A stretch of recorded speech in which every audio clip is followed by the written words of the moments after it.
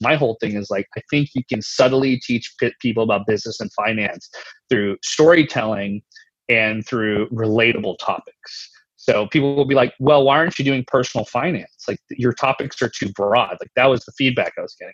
And I was like, well, it's broad because no one's been doing it like that. Everyone has been doing personal finance. Like, who the fuck is looking up the person who needs to learn about personal finance is not looking up a personal finance podcast because they don't care or they don't understand like what you're talking about half the time.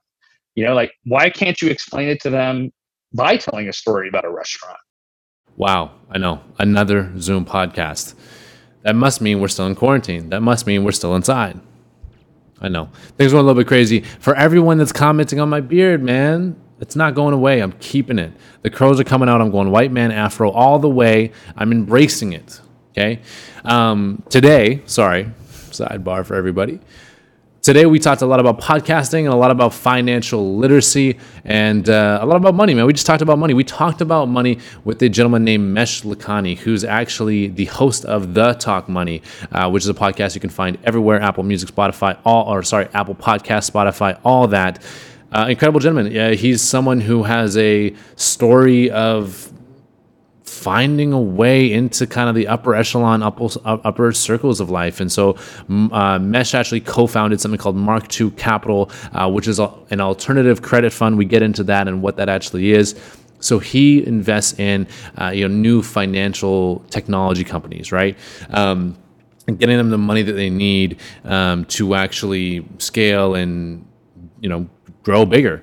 And so Mesh, in addition to the podcasting, he's deep in the Wall Street financial backing game, or whatever you want to call it, the investing game. Someone that really knows how to get into the minds of other people, is really dedicated to his craft, really surrounds himself with incredibly intelligent people, and is just figuring it out. And he's looking for a way to serve. He wants to continue to educate people. He's learned a ton and got into a lot of rooms that maybe shouldn't have got into, and got into ranks in the upper echelons of society. So incredible guy. I really enjoyed talking to him, and I really resonated with his story. I know you guys will too. We talked a lot about investing. We talked about COVID, how that impacts the economy, some personal finance, a lot about podcasting. We just kicked it. So if you're someone who's interested in podcasting and that medium, someone who's interested in financial literacy and investing and private equity, you'll probably enjoy this podcast too. Mesh, thank you for coming on, my man. I really appreciate it. All the listeners out there, you guys are awesome. Thank you. Please keep the DMs coming. I know I'm spending too much time on my phone replying and talking to people, but you know what? That's part of the gig. I love it. Honestly, the questions, the follow-ups, the hey, Josh, you stumbled on your words. Those are fun too. So make sure you guys go out and subscribe to the podcast so you get that little notification on your phone that pops down and says, hey, listen, there's a new podcast. You should probably check it out. And as always, get at us on Instagram at ThinkSpace Podcast. We have all types of stuff coming up there. Flashback Fridays, my personal commentary, me rambling. Anyways, it's a good time. So here, without further ado, is our podcast with Mesh. The ThinkSpace podcast is a home for the passionately curious. We aim to dig deep and learn as much as possible by connecting the right questions with the right people. So we bring in some of the best minds in the Pacific Northwest, regardless of their industry, to extract the most value from their stories and experiences. Yes, you're going to get something from this episode, which is good. Or you could get something from every episode we release by subscribing on whichever platform you're listening on. You can find the full show notes at thinkspacepodcast.com or have the visual experience of this podcast over on YouTube. If you want to get looped into some exclusive content or private giveaways, join our mailing list. The link's in the description. Mesh, welcome to the podcast. Thank you so much for joining me from the East Coast, sir. How are you? You're not coughing. You're not sniffling. You look healthy. Everything looks good. Thanks for having me. Lucky and thankfully doing okay. Safe down here in Florida, where we're currently residing at the moment. Been lucky enough to be down here. Wife's got family down here, so we originally live in Brooklyn. But left about a month ago. Yeah, good on you guys. Good on you guys for sure. So I'm curious, I'd actually like to open up the floor for you to introduce yourself a little bit here, because as much as I can go through LinkedIn profiles and listen to the podcast, I'd be interested to hear what, your interpretation of what you do is, because you do a lot of stuff, and I could kind of just point at you and be like, it's the finance guy, but I bet that you could provide a better definition for yourself. So what do you do in your day-to-day life, maybe pre-COVID? I do two main things. So I'm an investor, and then I host a podcast, but really more building on a content platform around financial literacy called Talk Money. So those would be the two main aspects of my life in terms of what I do right now. Right. So we have Talk Money and we have Mark II Capital. What is Mark II Capital? And for those that don't know, and maybe you could go into a little bit, more depth and painting a little bit more of a broader picture and giving some context on what that all looks like. Yeah. So on the investment side, there's really two categories. One is really more personal, and what I do with family, my mom, and then the second thing is Mark II Capital, which was technically actually spun out from investing personally and then finding an opportunity with Mark II. So I'll start with Mark II. Mark II is really a fund that was devoted to financial technology companies that were specifically in lending and financing. Back probably like 4 or 5 years ago, we founded it.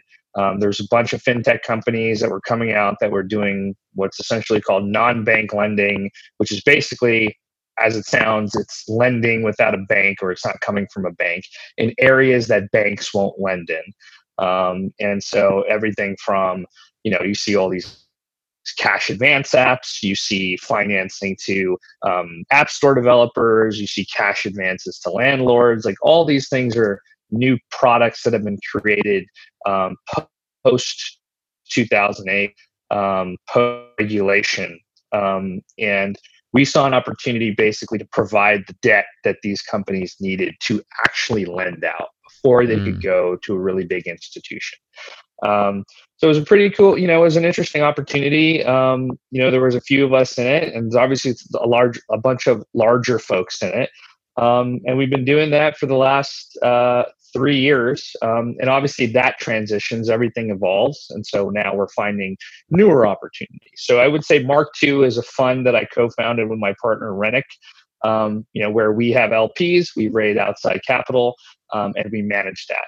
And then separately, I invest personally. So personally would be, obviously we have our public equity exposure, but we also invest in early stage equity. We're LPs in venture funds and other funds, and I've made some personal investments in companies. So that would be the landscape of the investment side of things. Got it. So we're taking your own personal money, you're pooling capital together from other retail investors and other institutional investors. Is that correct? Yeah. So the personal stuff is just personal. Personal is just personal. Personal is just personal, and then Mark II is raising. It's an institutional fund, so we have LPs, ranging from individuals to institutional funds. This episode is brought to you by Self-Hired. Self-Hired, if you don't know, is a content studio that specializes in video production as well as photography and, yes, podcast production. So if you are an individual or you are head of a company or a marketing manager or a content manager at a company that's thinking about one of the most powerful mediums in 2020 and want to start a podcast, give the fellas over at Self-Hired a call. That you can reach them at selfhired.com or info@selfhired.com if you want to blast them an email. Thank you guys so much, and here's to the episode. Got it. So you take that pool of funds and you go, all right, here's company X, here's company Z. We think they have great upside, and maybe they don't want to go to market or whatever it may be, but they do need financing. They need more money to get off the ground. So all right, here we'll use some debt instruments and we'll get you the money that you need so you can scale. Is that kind of a good summary there? So the only difference there is that we're actually not giving debt to the company to scale their business. What they do is that their business is in lending. So they actually have an instrument that they're lending out. And we give them that money. So that money actually, basically, essentially, we act like a bank to them. This is our cost of capital to them, and then they go and charge their cost of capital to their customers, and then they make the spread, and we make our money. Very interesting. Yeah, it sounds more complicated than it is, but essentially, it simply is like, think of like a small business lender online that's got like a cool product. Initially, when they actually start lending money, it's not coming from a bank. It's actually coming from a fund like ours, or it's coming from a group of high net worth individuals. And they slowly start building what's called a loan book. They're basically building a track record to then go out to like someone bigger and being like, let's start with $1 million. Okay, the next person's going to give us $10 million. Okay, we're going to get to $50 million. Then they try to get to the point where they can go to a bank, and the bank was like, fine, we'll give you $250 million, because anything before that is really not worth our time. It's essentially because, you know, a bank is not going to put all this resources into something that hasn't been proven or proven to scale. Right. So you're helping them get to critical mass. Yeah, essentially. Or maybe, basically we just help them get to the next stage, which would be a lower cost of capital for them. Got it.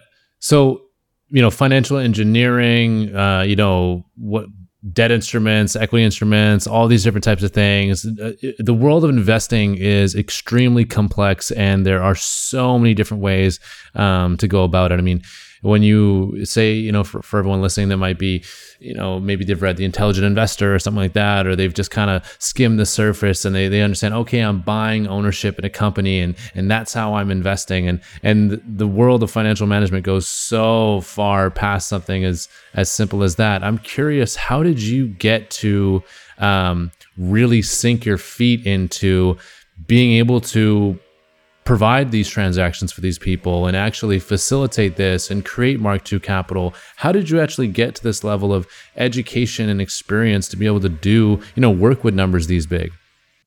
That's a good question. So, one, I'm super fortunate, very lucky to be in a position to be doing it. It really started out. I didn't go to school for this, so I didn't study business or finance in college. I actually wanted to be a business major. I was just a terrible student, and I didn't have my shit together. Classic. Honestly, I was one of those, like, I would just call myself like a spoiled student who didn't really have to think about things, until it was too late. And I really regret that. I wish I could go back and go back to my first year and work hard and go down the business road. I didn't have the grades to get into the business school, so I became a foreign policy major with a focus on the Middle East, which actually probably made me a better bullshitter than anything else, because you're in a discussion class and you have to basically keep a discussion going with whatever little you read, before class. So I actually ended up really liking it. I did pretty decently in that. And then after college, I moved to Washington, D.C. I went to school in Virginia, moved to Washington, D.C. My sister was there. My parents had just moved from Pakistan, where I grew up, to D.C. My dad had just had a successful exit, that he had spent 10 years working on, and he brought his capital to the U.S. and basically was like, okay, here, apparently you hire a private wealth manager here, and let's get going. Because in Pakistan, you're not really back then, you're not buying stocks and stuff on the markets, because countries like that, you're essentially getting 12% interest having your money sit at a bank. Wow. 8 to 12%.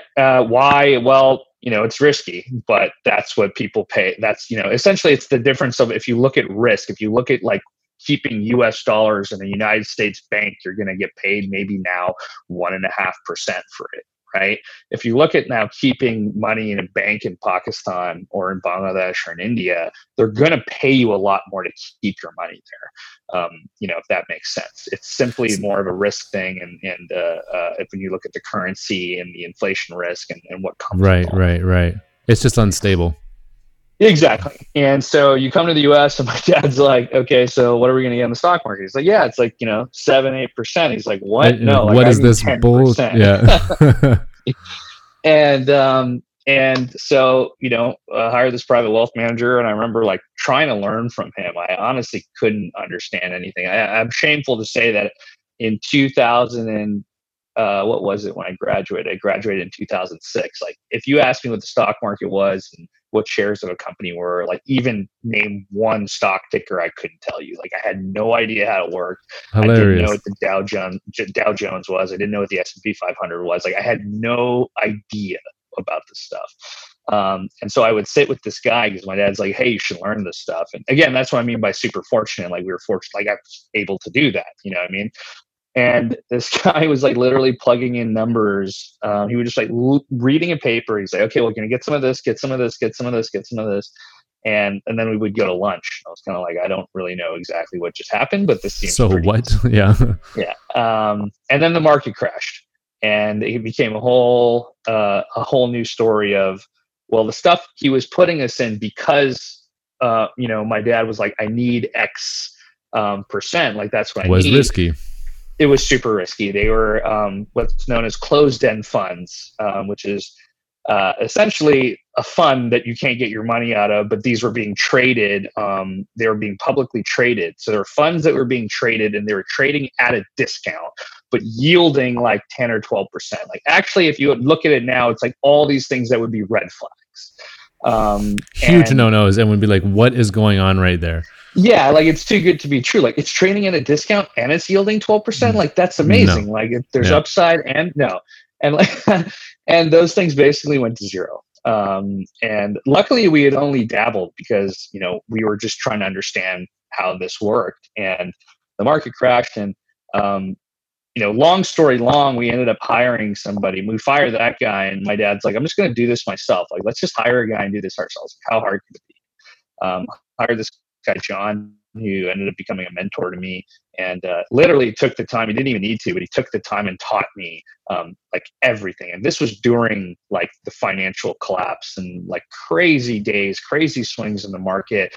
And that's that's how I learned what like stocks were. That's what I learned what volatility was. That's what I learned what trading is. That's how I learned about options. That's how I learned about strategies and the difference between like blue chip companies and, super risky growth companies. And it was like 5 years of that. And I got to experience it with like actual money and learn that way. And so that's how I learned my basics at least. But then since then, it's been about 12 years of learning after that. See, that's one of the most interesting things about finance is that, for me, I get bored with things when I figure them out. And I think this is an industry that I could quite literally spend the next 60 years studying and still continue to learn. And that's the most interesting thing. And I think, especially in a business that is so well, I'd say respected, and so it has so much leverage. You can do so much in this. This isn't like, for instance, learning carpentry or something like that, where you're limited. Like, the amount of scalability to this business is so profound. And we all speak one common language, which is money. And we can motivate people in different ways to push societal action. I mean, there's such great skills. And that's why I think, financial literacy should be doubled down on so much. And that's why I applaud what you're doing with Talk Money. But I actually want to go back a little bit, because you talked a little bit about, all right, 2008. Yes, what a time to enter the financial services industry and actually just be investing in general. And then you went and you joined a private family office, and maybe you can illuminate a little bit more what that was like, and as well, what is a family office for those that don't know. Yeah, it's a good question. It's, I think everybody has a different definition for it, or whoever is out there selling you whatever about family offices. Like, whoever that person is. Yeah, that person who's like hosting dinners where you get to meet other family offices and those conferences, which are bullshit, by the way. Don't follow for that stuff. Like, all those guys are just it's just like anyone just trying to sell access to somebody. And I'll tell you what, like, the family offices you would probably want to meet are not there. Yeah. They're all actually there to learn. A family office is essentially just saying, I manage my own capital. And that can be I have my own money, I've got my mom's money, or I've inherited some money, or now I'm like George Soros and I have, a few $billion and I actually need to create a proper, when they Right. say institutional, it really just means a structural family office. Essentially, it's like, here's my money. I'm going to have a team. They're going to have, this person's going to do this. This person's going to do that. Person's going to do this. And they're going to have some like guidelines and parameters, and they're going to be allocated X amount of money. Like that's obviously when you have a ton of money, you can actually pay for that. Right. And that's really what it is. It's just putting your money in personally. Some families are obviously way bigger than others. And it was funny. Like one of the earlier lessons I learned was a friend of mine. I was like, he was like, just say you're a family office. I'm like, well, it's like, it's not really an office. It's like Kind of me not and true. like my mom's money. It's like not, it's good. It's good amount for sure. But I'm not like, I wouldn't call it an office by any means. Like I'm writing the smallest checks and things. And he's just like, dude, nobody cares. Just say that you're a family office. Shut up and call yourself a family office. Yeah. And so I think learning early on was when we were managing our own capital and looking at public equity specifically, when we got in there, that was a time when active management, active in the sense of you were picking stocks and you could have picked anything in 2008, 2009. I mean, Yep. anything besides the ones that went, bust, but you essentially were buying companies at a discount. And it would, in this case, means they were trading at a like low value where you could have a lot of upside. And the VIX was the volatility index, which essentially tracks the volatility, the major swings in the market, the fear in the market, was at, I think, 30 to 40. And what you could actually do is you could buy stocks and you could sell a covered call on it, which would essentially mean I'm selling a contract for someone to buy this stock at a higher price from here in the next month. And that would essentially I would give up the upside above that, but I would lock in like 2% just to sell that contract and still have a little bit of upside.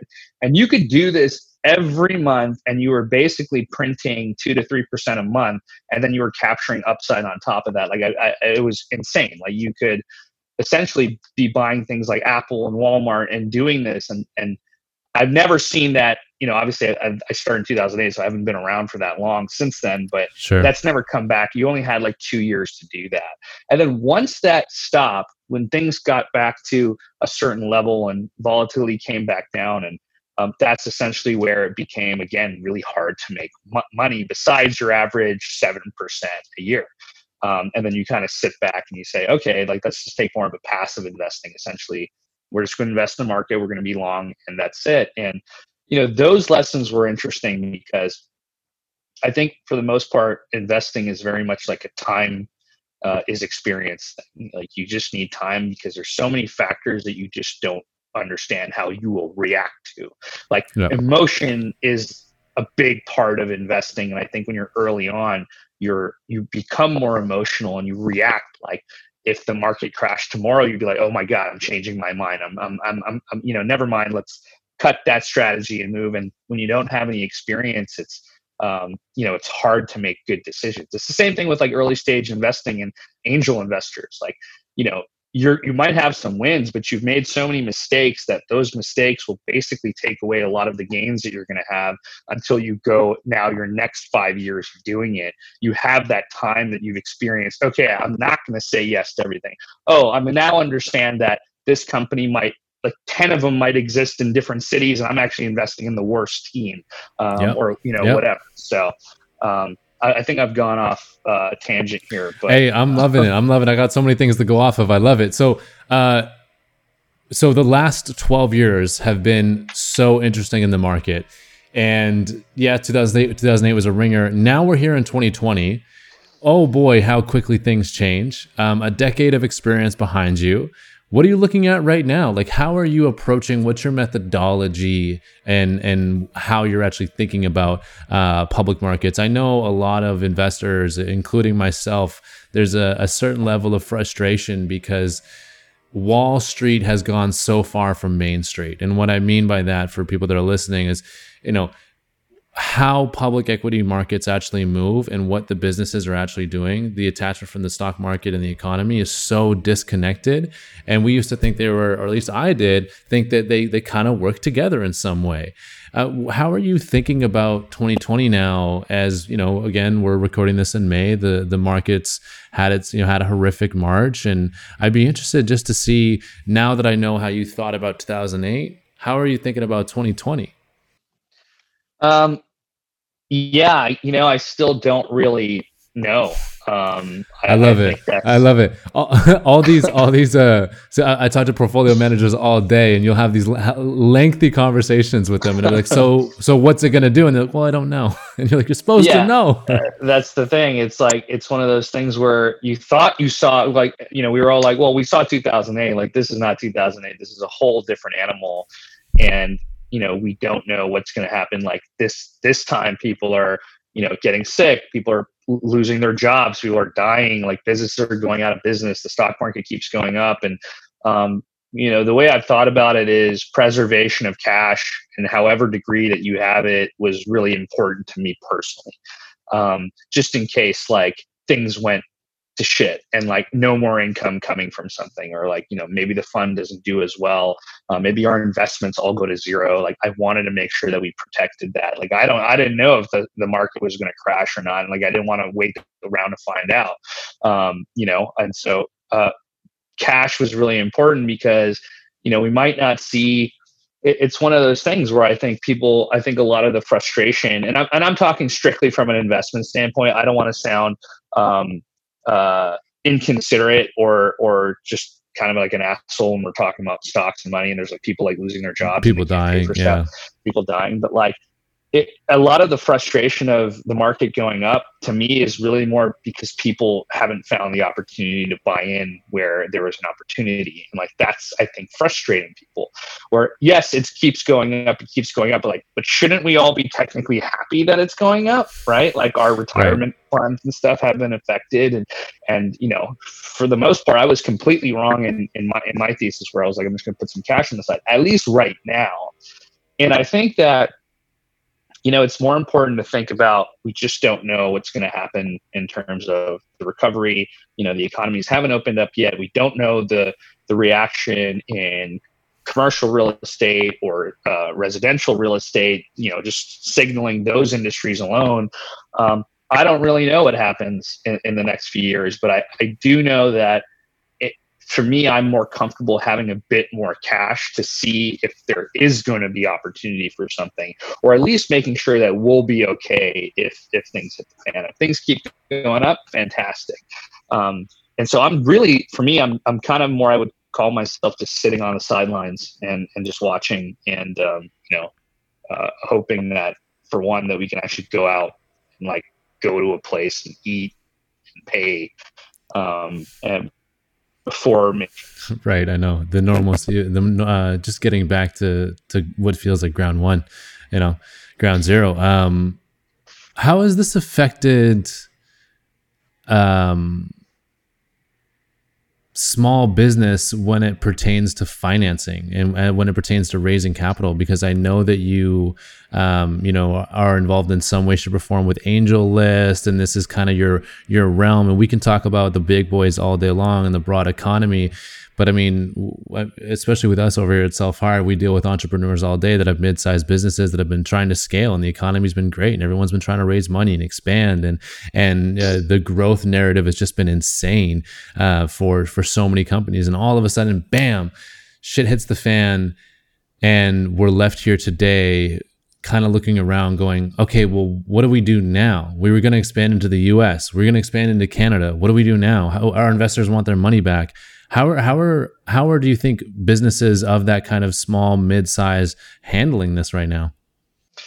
I'm sure it's pretty terrible for them. I mean, I haven't spoken to that many in all honesty. I know if you're gonna follow somebody on this and hear what their thoughts on it, Brent Beshore on Twitter is an amazing follow, who speaks about this all day, because he particularly invests in, awesome.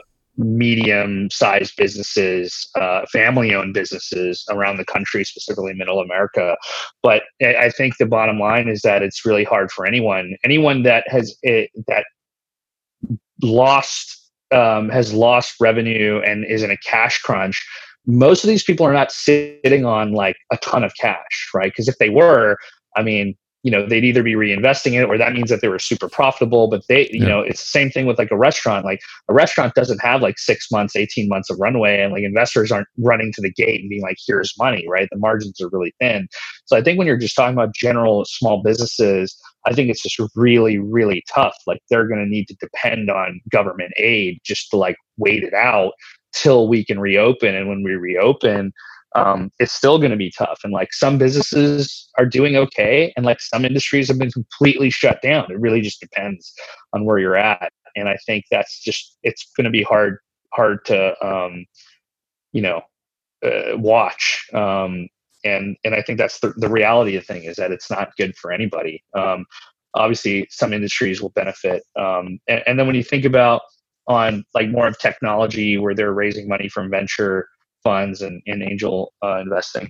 My affiliation with AngelList is simply, I made a course like 4 years ago for AngelList, and it's on their site. And I've invested a bit on the platform a few years back. But honestly, there's so much fucking money in tech.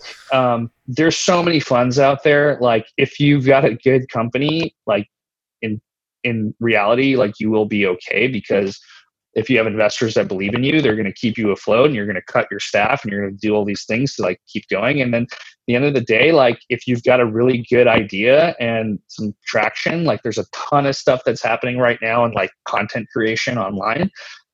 You're going to be able to raise money for it. Or, you take that experience and you start building your own online businesses, right? Like I was an investor in a company called Teachable that recently sold, and Encore, who's the founder, is a tremendous founder. And essentially they saw like 2x growth after COVID hit, because Teachable lets you create your own online school. Anyone can create an online course. And so, everything from like teaching real estate to voice lessons to, you name it. People were selling these courses and they're making good income for themselves, or like Shopify doing some very specific companies. So like, I think it's just across the board. There's some things that are working because we're inside and we don't have things to do. And then there's some things that are so dependent on us being outside. And that's where it's really unfortunate for folks. So it's kind of like, it's kind of a mix. Yeah, man. I mean, it's change and permanence is constant in the universe, right? And change creates opportunities. Entrepreneurs capitalize on those changes and on those opportunities. It's a beautiful time in that. Like we should lean into it. I think, like you said, if you're solid, be solid. Continue to weather the storm. This is what you do. I know Gary Vaynerchuk had this great thing. I think it was maybe 2 years ago, where he was like, what's going to happen when you have to work for 10 cents on the dollar? And are you prepared? Because there was this growth narrative everywhere where companies weren't even expected to be profitable. It's, I mean, I could go on and on. It's interesting. And I'd be interested to hear your take as an educator now, because I mean, really, that's kind of how I see you as an educator. And as I go through and listen to all your podcasts, the price of a pandemic, and how you've broken down something so simple as like, a restaurant owner, or something so simple as the stock market, which, like, I say so simple as in that you really do make it seem so simple, where it's, we don't have to go into the intricacies of everything just to grab the concepts of it.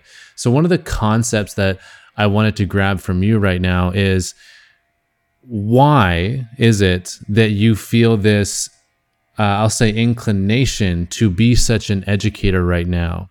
Because it seems as if you've made this pivot in the last couple of years to, again, working, at a family office and doing all this investing stuff, and then actually pivoting and being, all right, well, I'm going to be a voice in this space now. I'm curious how that all came about. Yeah, I mean, it can go back all the way to, God, you could even say like high school, right? I think that my interest in education is always it's really, I would say, is like passionate. Like investing is cool for sure. I'm super lucky to be doing that, and I've learned a ton from that, and it's actually opened these doors to do this education. Like I wouldn't be able to be educating on anything if I didn't, have anything to educate on. And so there's two sides to it. One is really my personal history of, not feeling like I was smart enough or good enough to like get into business school, or like then I wanted to go to like get my business school. I wanted to get an MBA, and I was just like, I got to take the GMAT. Like I'm terrible at math and English at this level. Like I'm not going to be able to do this again. But I want to go to the school. Like why can't I just take these? Why can't I just audit the courses at NYU? Like I don't care about getting the degree. I just want to learn. Like this is such bullshit. Like yes, someone could say, well, you should have probably studied for the GMAT really hard. I was just like, yeah, but like, I just know myself. Like I'm just not going to be, I'm not going to be good enough to get in there. And so, and then you have people saying to you, I would constantly have people saying to me like, well, you think you can just get into business school? Like you just want to do this. And then I remember getting into arguments with like investment bankers. Because I originally moved to New York to be a songwriter. I wanted to be in publishing. Wow, that's a pivot. Like I've always, I actually didn't play any music in college, but I remember my moment in 11th grade talent show. And that was kind of one of those things where I was like, oh, maybe this could be something one day. And then I properly pursued it in I think it was like about 8 years ago. Like I moved to New York, and publishing was interesting specifically because I wanted to be in the background. I wanted to write songs, and like I looked at it like, oh, this is great. If you get a couple of hits, like you got this great income stream, and you get to be creative. Like that's a great business. It didn't really work out for me. I didn't have the the oomph like that so many amazing musicians have to keep going. Whatever that is. I think it's a belief in yourself, talent for one, and persistence, and like not giving a shit what people think about you. But that was the reason why I mentioned that is because I remember I got into a discussion with somebody about the Pandora IPO, and I said to this person, well, they were on the team that was underwriting the Pandora IPO. So probably not the best person to say this to. But I remember sitting there, I had a couple of drinks, and I had been studying music publishing, like everything I could read about publishing. I was so interested in it. And I was like, this business model doesn't work. Pandora will forever pay this fixed cost. It's the Spotify thing now to record labels and to music publishers. Like there's so many people trying to get money from one song. It's insane. And I remember taking that and saying, Pandora will never be a profitable company. Like, that's what I just said at this table, and we were drinking beers, and I got like it was like a public humiliation. They all started laughing at me, and they're like, what do you know about finance? Like, you don't know anything. Like, you're just like talking shit. And I remember being really upset. I'm like, well, that was pretty embarrassing. I was actually told to leave because it was apparently. Wow. It was so offensive. To be fair, a couple drinks, I sound like an arrogant prick who knows what they're talking about. These people are working really, really hard on this stuff. And so they're probably like, dude, what are you talking about? And I think it ended up being true. I think Pandora was actually acquired because I don't think it ever, and don't quote me on this, I don't think they ever reported a positive earnings report in terms of profit. But so I remember being like, this is bullshit. Like, why do these people feel like they're, up here when it comes to like finance and business, and like that's the bankers and whatnot. And then as I started learning, and then I got after my parents split, I started managing my mom's stuff, and like I remember just it was so different once you could just invest money, and then you start talking to people and they're using jargon. And the jargon thing gets old. Like half the time I don't know what the hell they're talking about. Like it's the same reason why I don't really read The Economist. It's too dense for me.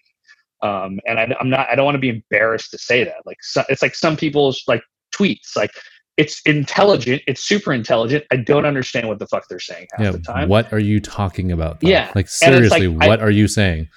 And it's like, you want to like it because you're like, yeah, I like that tweet because you want to sound intelligent, but like, I'm sorry, to speak in in simple English. Like, it doesn't need to be complicated. So I think all those things, getting to the point, made me want to be like, why can't we make this more simple for people, especially because people are so intimidated by this stuff. Like, if I can learn this stuff, like, anybody can learn this stuff. Like, it's simply how you make it relatable to people, and how you make it accessible to people. And then the other side of that was that, just being on the investing side and seeing a bunch of fintech companies, a lot of the content that was being created was essentially for user acquisition. So everyone's creating content to do this thing where they're like, we're simplifying it for you. Yeah, but you're simplifying it for them to then capture them as a customer. So you're actually not like creating any transparency here. Now people are confused because they don't know who the fuck to use. There's so many options now. So many options. Oh my God. And that's what made me really want to double down and be like, okay, once I have enough to learn about, like, I really want to go into this. Like, I want to figure out how to do it. And then podcasting became the medium that made sense. Storytelling and like a narrative podcast style. So that's my super long answer. Sorry for the ramble, but it gives you a bit more context into why I'm so interested. Hey man, welcome to the long form podcasting, man. You have a license to ramble. We ramble all day over here. Oh my gosh, everyone's they're doing the dishes, they're taking a walk. It's all good. They got time. Listen, we're on West Coast time over here. All right, everything's cool. Yeah, this is already like a season worth of stuff for me. Like, I know I would have cut these up. You know what I mean? So it's all good, man. So how old is Talk Money now? Talk Money officially, I think it was like end of November of 2019. Right. So you're fresh into it. I'm interested in, and I'm asking, I get real selfish on Podcast Mesh. I'm like, I want to know, screw everyone else. I got some stuff I want to know. How's your experience been? Maybe from like your expectations going in to now, what it's actually like, I don't know, what is it, 6 months later? Yeah, it was really nerve-wracking in the beginning. Really? You want to be, you want to be accepted. You work on something and you're like, I think this is going to work. Yeah, please like me. Please like this. Please don't make me look like an idiot when I told everyone I'm going to podcasting and I'm giving up everything and like, this is, what I'm going to do. I said to myself that if I was ever to start a company, obviously outside Mark II, or start something again, obviously, doing music, and I tried to do this like music startup, and I didn't really know what I was doing back then. And I said, if I was going to start something new, I wanted to be, one, really, really devoted at it. And two, I wanted to know that I could be like, one of the best at it. And, that's really more of like that feeling of like, okay, I really wanted to be a musician, but I wasn't the best guitar player, which limited my songwriting and all these things. And, and I can actually control this. Like, I can sit and learn. And I spent a year learning about, just how to make a narrative podcast. And that took a lot of time. Like, my first interview was me like interrupting people and more casual. And then when I remember we put the episode together, I was like, this doesn't sound like anything that I've been pitching people on. Like, this is just me talking to somebody for like an hour. Yeah. And I'm like, not that that's a bad thing, but that's not what I wanted to do. Like, like that's just not the way I wanted to do this. Cause my whole thing is like, I think you can subtly teach people about business and finance through storytelling and through relatable topics. So people will be like, well, why aren't you doing personal finance? Like, your topics are too broad. Like, that was the feedback I was getting. And I was like, well, it's broad because no one's been doing it like that. Everyone has been doing personal finance. Like, who the fuck is looking up the person who needs to learn about personal finance is not looking up a personal finance podcast because they don't care, or they don't understand like what you're talking about half the time. Like, why can't you explain it to them by telling a story about a restaurant or telling a story about, the gaming industry or whatnot? And that was really more my thesis. So it took me about a year to get going. And now it's been about, five-ish months. And I feel pretty good, man. I feel pretty good about where we're going. I think it's only going to get better, but I feel like I'm on the right track. And I've had some amazing people on my, in terms I teamed up with, and these are former editors and producers from like, right now I'm working with an editor from WNYC who's taught me a ton. And before that, There was a guy from Marketplace who taught me a ton. And then before that was a guy from Freakonomics who taught me a ton. And my thing with them was always like, listen, like, I know I'm like paying you to do this work, but like, I'm also like, I want you to give me feedback. Like, I need you to tell me how to interview better. I need you to tell me what's wrong with my narration. I need you to tell me, how to think about tape and edit and this and that. And so it was a lot of learnings.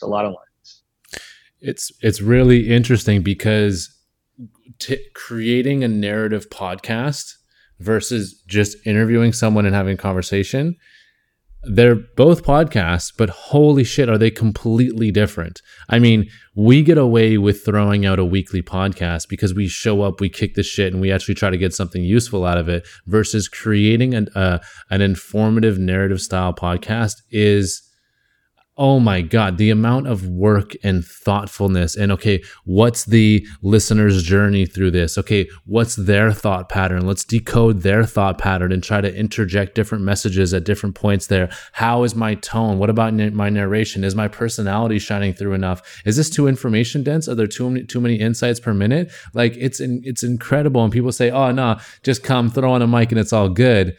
A little bit different. It's a little bit different. I mean, both are challenging. Both are challenging on their own, right? Like, commend you for one being able to, dive into a conversation and keep people engaged and keep the interviewee engaged. I feel like I'm very energetic right now, and I think that's because you're making me feel comfortable and stuff. And I think that alone is like a skill, and I think on the narrative side, it's the same thing. It's there's definitely skills to it, and you need the right people with you who understand that. And there are levels to it, and that is for sure. Boy. Oh boy.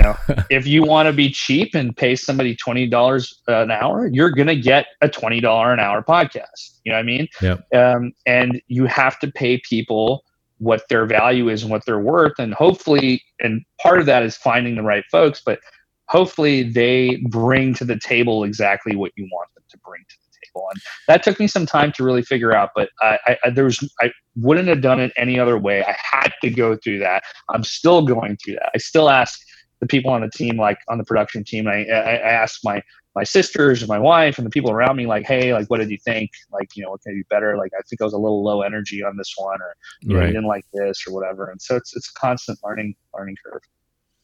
Yeah. We live in this age of digital consumption and digital narratives, right? And in digital narratives, we have characters. And in those characters, we are one of those characters, and we're simultaneously reading and writing the story, and we're simultaneously reading and writing our own character in that. One of the interesting things for me has been figuring out who I am as a young person in life, aside from podcasting, and then figuring out who I am as a host. Do they need to be different? What roles do they play? What will do myself justice? What is of the most service to the listener?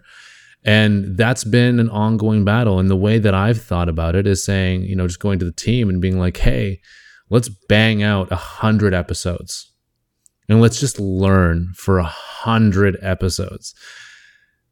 And the team goes, dude, that's a lot of work. And I'm like, it's what's required. Like, I think we have to get reps. And I think in this world, we don't have enough respect for people getting reps in, because reps are not sexy. It's extremely hard. Like, you going out and saying, so let's say, for instance, 18 months ago, you're like, I'm going to start a podcast. Great. And then it takes you a year to get off the ground. Oh my gosh. That's so tough, right? And everyone's like, oh, Mesh, I thought you were going to start a podcast. Listen, I'm working on it. I'm figuring it out. No, people want to see it today. Yo, just throw up the Instagram post, man. What's going on? Just throw it up there. No, it's not like that. And so having those battles is extremely tough. But long-winded intro to a question is what I'm actually trying to get at here is, how have you, and I'm selfishly asking this again because I'm the worst, but how have you created an identity for yourself in, number one, as a podcaster, and number two, in the realm of finance? Because those two worlds are very tricky to intertwine. Yes. And, that was a big sigh, man. That was a big sigh. No, I think it's, it's a good question because I've thought about it internally where it's like, why does someone who's an investor want to be a podcaster? But I'm not like, it's not like I'm a VC podcaster pushing my VC fund, right? Like, which is, we'll see a lot. And like, some of them are really great. Like, some of them are fantastic, but there's obviously part of it is like giving shine to the fund that you're at and your presence, and that's great. And I'm not saying you that have obligations. Yep. Yeah, and I'm not saying that I'm personally not doing that. Like, if I have more, if people get to know me better, maybe I'll get more access. But the reason for me doing it is like, look, I think that I can bring a take from what I've learned, especially if I have potentially the skill learning the journalistic aspect of it. And I'm not saying by any means, I'm a journalist, but I think I've learned from those people, and I've been told like, hey, like, and it's really more like, hey, you might have a good potential voice, and you might be a really good host. I think you could be good at this. And I was like, well, great. So that's fantastic. It's like having a good singing voice. Like, you have to have something to work with. Perfect. Great. And yeah. And like, you have to have something to work with, but then what are you bringing to the table? Like, well, I'm just bringing a different, unique set of skills.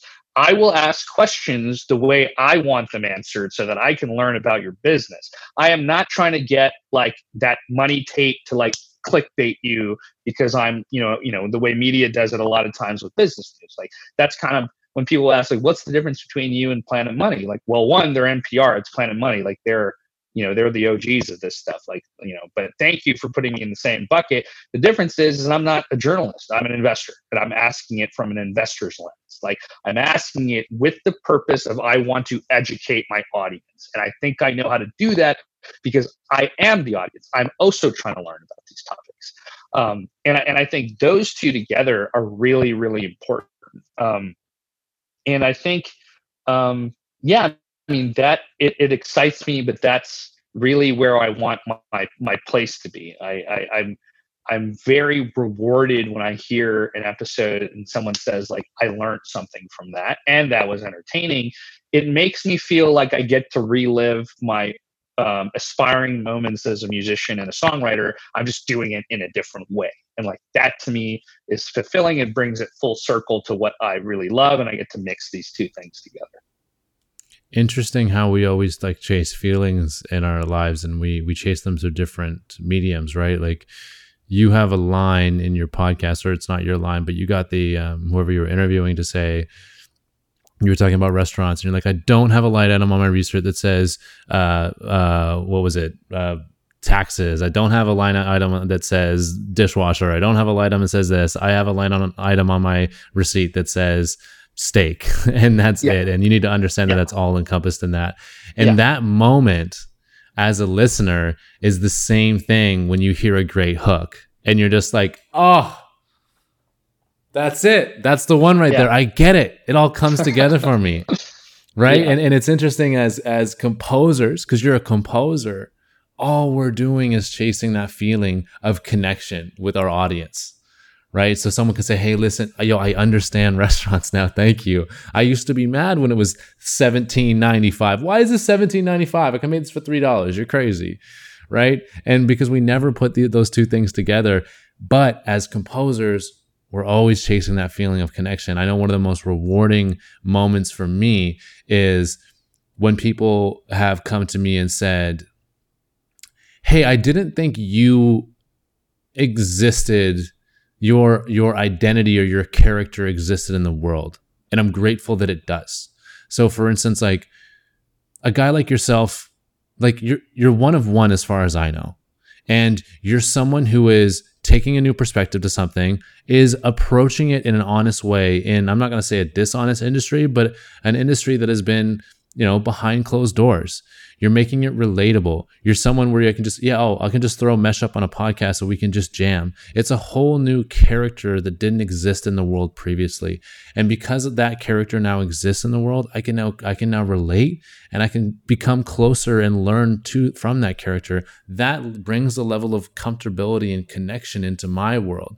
And so whenever I have those moments with listeners, it's like, man, that's all I ever wanted. Like, that's it. That's all I've ever wanted. Cause I think we're all chasing this idea of community and tribe and service and finding different mediums to do that.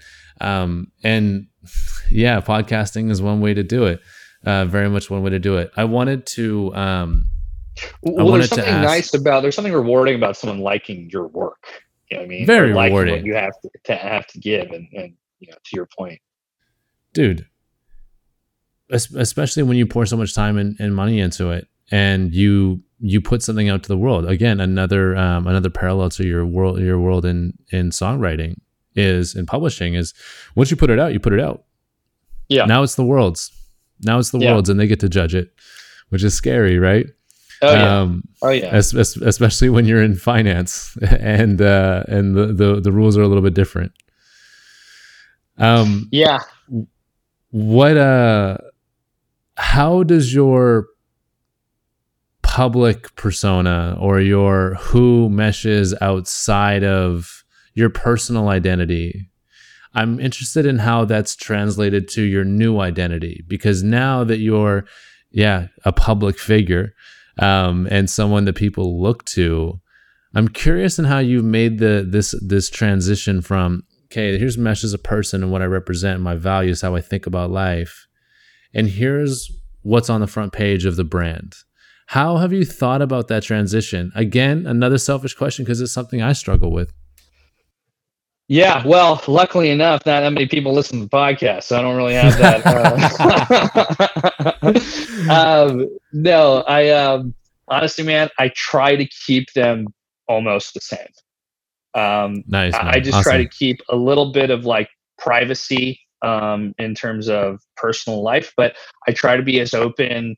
Like the narration. I was actually listening back to some narration yesterday. I was like, I think I could sound a bit more like this, because maybe I'm too like in my head about sounding, and so I want them to basically be the same. Like you're hanging out with me on the podcast, like that's me. Like I'm not really changing things. Like sure, certain words of narration are changed because my editor's looking at them and she's like, no one speaks English like this. This is how you're supposed to say this. Stop okay, yeah, thanks. Okay, appreciate it. I'm terrible at writing. But no, I mean, that's part of the whole thing is that I want to be relatable to people in the sense of I want you to, I want you to feel comfortable talking to me or listening to me and knowing that I have your interest in mind. Another reason for starting this is because there's definitely guilt in my parents have definitely struggled and they've worked really hard.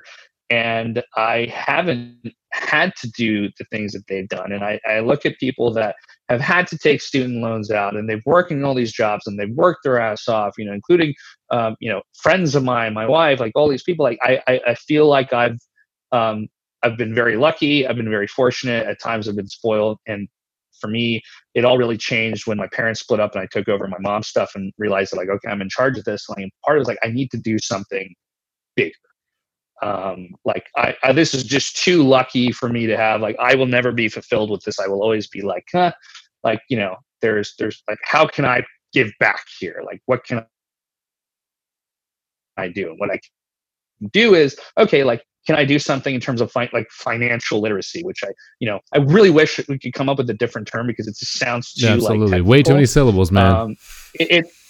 Yeah, like it sounds pretty, but I'm like, yeah, I'm doing financial literacy podcast. And I'm just like, God, this person's looking like, first of all, you said finance and literacy, like who talks like that? But it's essentially just making money more, like money makes the world go around. We understand money and it's taboo. And like, how do we explain this and just, in a way that would be interesting to people and where they learn. And so that is really my motivation for this thing. And of course, yes, I want to build a business out of it. Like, let's just be super honest. I'm not, this is not a nonprofit here. Like, this is me essentially saying like, can I build a business and can I give back at the same time? Sure. Yeah, why not? How is financial literacy like 6-7 syllables and math is 1? That doesn't make any sense to me, man. What the hell is going on? We need new words. Yeah, we need new words like financial literacy. It's just like I feel it's like intimidating. It's like it's like I went to the to the exclusive, what do they call those, like those clubs, where they're playing tennis and stuff, and like that's what Yeah. they would say there. Yeah. That's, but really at the end of the day, it's like everyone, and I believe this, like everyone should have a right to understand how their money works, how their investing works, how this works, and whether you have the money to do so or not, like you should understand it. And those tools are really important to have. It should be a right. It should be affordable. It should be accessible. It should be, entertaining. And I just think that this is my way of doing it. I'm sure there's a ton of other ways to do it. This is just my way of doing it. I'm curious because we talk a lot about financial literacy in my line of work, and a lot of people, for instance, they'll run into a large sum of money through an inheritance or whatever, and they'll be like, "All right, the stock market, what do we do?" and it's like, "All right, let's back everything up. Let's walk 3 miles back that way, and let's figure out what the groundwork is here." What for you is the groundwork of financial literacy? Is it budgeting? Is it understanding investing? Is it understanding debt? When someone comes to you, your neighbor's, 16-year-old son and goes, "Mesh, I want to learn." What is that journey like for you? How do you kind of lead someone through that? It's a good question because there are so many moving pieces, and there's constantly things that I'm learning all the time. Like, look, I would hope that I'm a decent investor. It doesn't mean I'm good with my own money. Like those two don't go hand in hand. I'm sometimes like, I'm not going to look at my credit card bill this month, but like, and some people are just really, really good with budgeting and those things. It gets inherently been in their head since they're a kid, or they've had reasons to be like, no, like this is really important for whatever they saw as a kid, or whatever their parents taught them, and whatever they've been through. And so I think it starts with that. I think it starts with, yes, I think it's understanding those simple things. Like, what is your inflow? What is your outflow? Like, how does that work? And how do you, like, this is how you should think about it. Like, don't just be like a blind consumer and think and be okay with it. If you want to do that, that's fine. But then don't blame everybody when you don't, when you're like, oh, well, I don't have any money. It's like, well, dude, you just bought like 3 pairs of fucking new Jordans. Like, did you really need that? They were like, retros though, Yeah, they're retros. Yeah, exactly. And I think it's like, if you take the time to understand it, and then you don't want to practice it, that's one thing. And then the other thing is that, like, there's so many, technology has made it easy for us to do this now, because it should be about convenience. It should be about automation, but you should still be understanding why you're doing these things. It would be the equivalent of being like, okay, I've now learned how to do, I understand what it takes to edit and engineer a podcast. I'm not going to learn Pro Tools in like a week. So let me hire someone to do that, but I know what they're doing and I respect it. And I think that with money, it does start with simply like, I'm earning it and I'm spending it. Like, can I get that down? And then you move from there, because there's so many components. Like, you're going to go buy a home. That alone is like a whole new thing. Like, no one said that you need to understand how these things work or mortgages work. Like, I don't expect you to, but again, like, I think once you have a bit of foundation, then you start learning like these different pieces. And for me, the reason why I enjoy it, I'm interested in it. It gets me going. Weirdly enough, I could never thought that would, but I think it's because I like money and the idea of like making it and investing it and a return and spending it. Like, I like those things. They interest me. I don't mean to sound like like Mr. Scrooge from like DuckTales or something, but like, it interests me because it makes everything work, and we live in a capitalist world, and therefore you should understand it. If we didn't live in a capitalist world, I think about that all the time. I hate the wealth disparity. I wish that we could all just kind of be like hanging out in a beautiful earth and everyone's like doing their part. We just don't. We don't have that. We're essentially selfish people. And therefore capitalism seems to work as of now. So then you should play the game and understand it, whether you like it or not. That's my opinion. Obviously, I respect people who don't care about it and can, figure it out and like live away from all that. I 100% respect that. At the end of the day, the last thing I'll say is that I'm trapped in that commerce box. I'm like enslaved in it. Right. And so, well, fuck it. I might as well like do something with that. So I'm torn, really. the fuck, that's what we just found out. I'm really depressed about all this stuff now. Somebody, you've been inside too long, man. You've been inside too long. Jeez. Across your journey of learning this thing called money, from budgeting and cash flow to, accounting practices to investing in private equity and private lending, what's been the most, because I understand how daunting this is.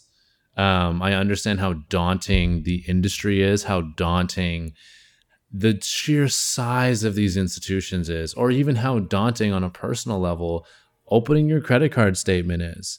So I'm curious, what for you has been the most uncomfortable learning curve across the spectrum of learning money? I would say it would be two things. I would say, one is actually losing it, and making that'll do it. That'll do pretty dumb mistakes. And it's embarrassing because, it makes you really sit there and think like, fuck, like I could have just saved this. I could have put this away. Like, am I endangering my family's future and all these things? And, therefore I can't just stop there. I have to like, okay, well, let's continue down this journey, right? Like I have to look at it like, well, it's not going to be one of those things where I'm just like, oh, you lost it. Okay, let's just stop shop and go. Like I have to keep moving through that and take that lesson, apply it to the next and see how it betters me. The second thing was, I think it was a learning curve starting a fund. I'm super lucky to have a really good business partner who's extremely intelligent, who understands how those things work in and out. Like I wouldn't by any means like high level, I understand it, but there's a lot of intricacies of that stuff that I'm just not trained for. And I think that's where it's kind of the same thing. Like you find, like if you understand it, but you understand there's certain things you can't do, you need to find that person who can do those things. It's okay if you can't do it. Like I wasn't a financial engineering major or a math major. I just wasn't. Like, I don't have those skills. That's why you partner up with people that do. And I think, me being okay with that took some time because it gave me a level of like insecurity, like shit, maybe I'm not smart enough, right? And then at some point I just, realized I'm like, well, I understand high level. Like I understand how this works. But don't ask me to like literally draw it out for you in an equation or whatever, or model it out on Excel. I just can't do that. That's not my skill set. And so coming to terms with that was hard. But it also just realizes like, what are your strengths? What are your weaknesses? Find people who can complement you. And that's what makes good teams. So I think those two were my biggest learnings, but at the same time were also very hard to deal with. A common kind of theme I'm seeing here is that throughout every step of the way, you've found a way to go hunt down whoever, the best people are, the right people are, which everyone says they're doing and tries to do, and very few people do. And there's certain individuals in the world that I can point to and I can go, yeah, everyone in their circle right there is a killer. Like, They really do this, and they really do it on a high level, and they fill their gaps. And if they have any short-sightedness on any one area, they've gone out there and they've either gotten themselves educated or they've hunted down the person that can actually fill that hole for them. That's such a skill, and it seems like one of these little intangible things, the gift of gab. How does he do this? How did he know such and such a person? How did he get such and such a person to open up to him? How did he even get in the door at that institution or that company? Do you have any words of advice for, our listeners, or, generally all younger and trying to rise to the ranks at whatever spot they are, or entrepreneurs trying to network and really build their business and their networks? And you seem to have done this in this way that's very elegant, because I don't look at you and I don't go, there's a guy that's trying to know everybody. I look at you and go, yeah, there's a guy that's trying to learn. But you've done that and you've finessed that in some way, and I can't quite figure it out. I don't know either, man. I think I need the juice. I need the juice. What's the magic? Without sound corny, I think it's being honest with people. and just asking. Like, it's okay to ask. Obviously there's people that are super busy that are like, just don't start, I'm not going to give you my time and you're going to talk about it. Like, try to bring something to the table, but also don't be scared to ask. Like, it's okay not to sound like, the smartest guy in the room or the smartest woman in the room.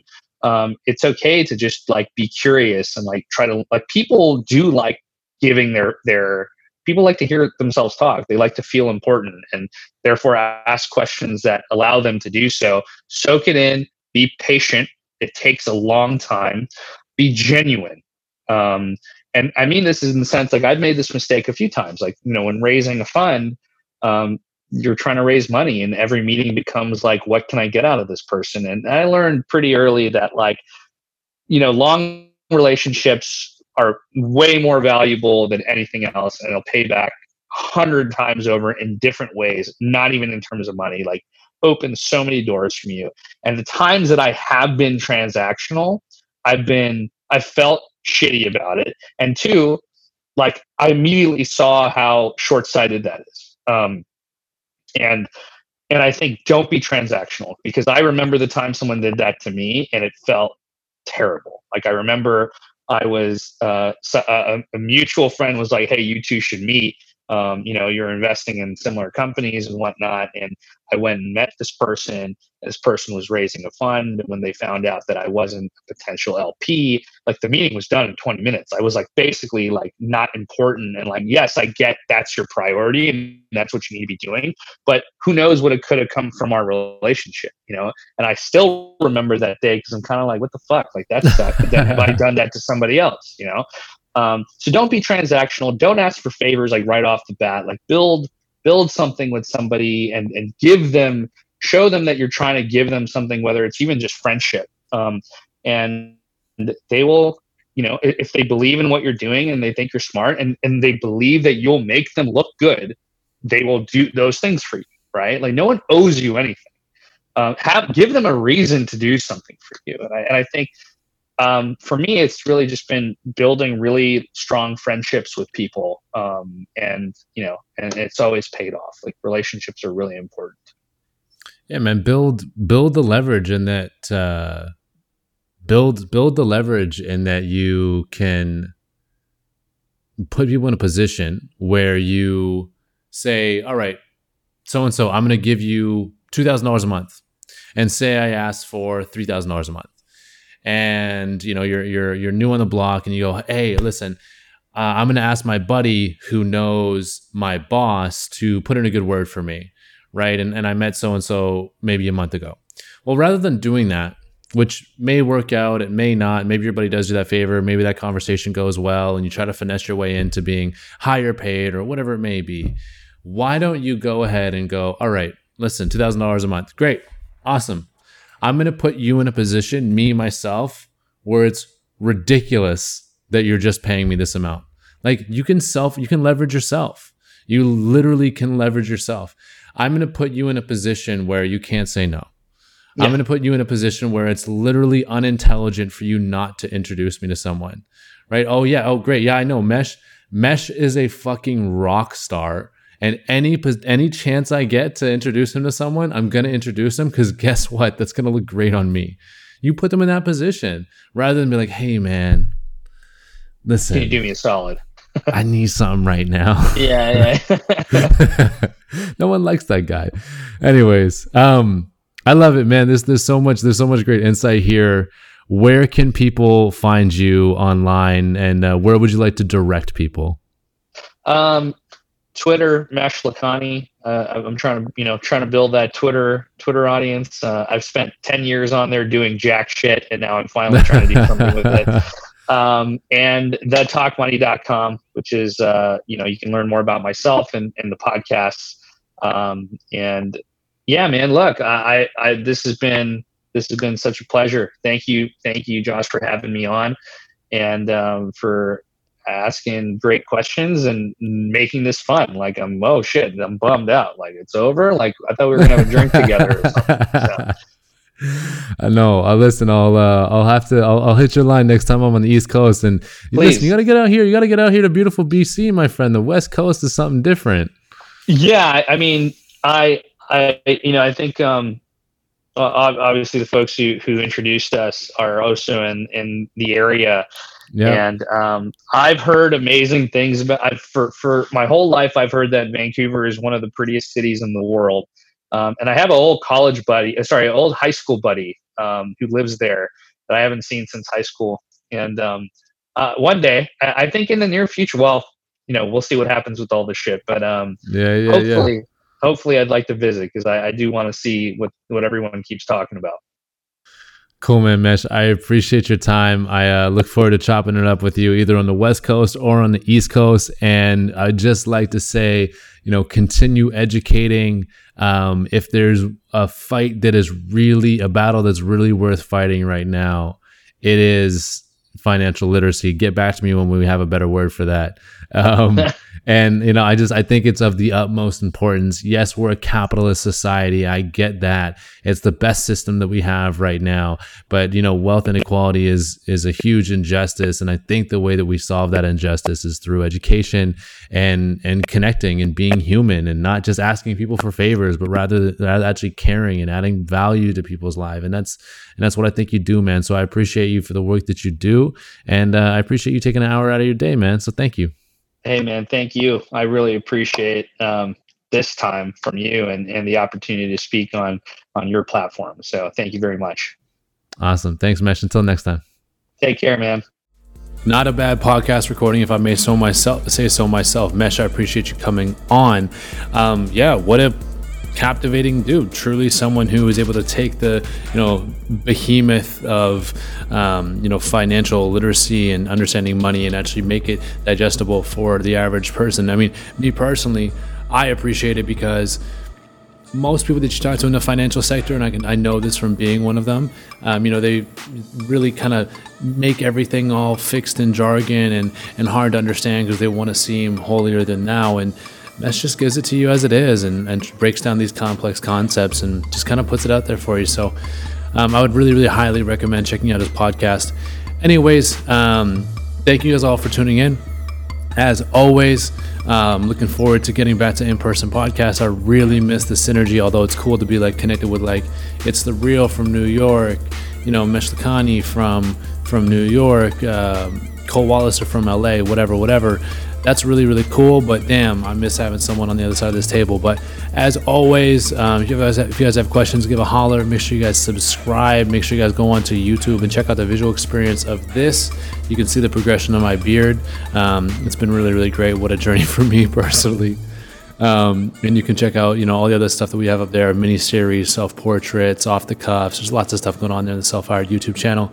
I appreciate you guys. Have an amazing week, and I will see you next Tuesday.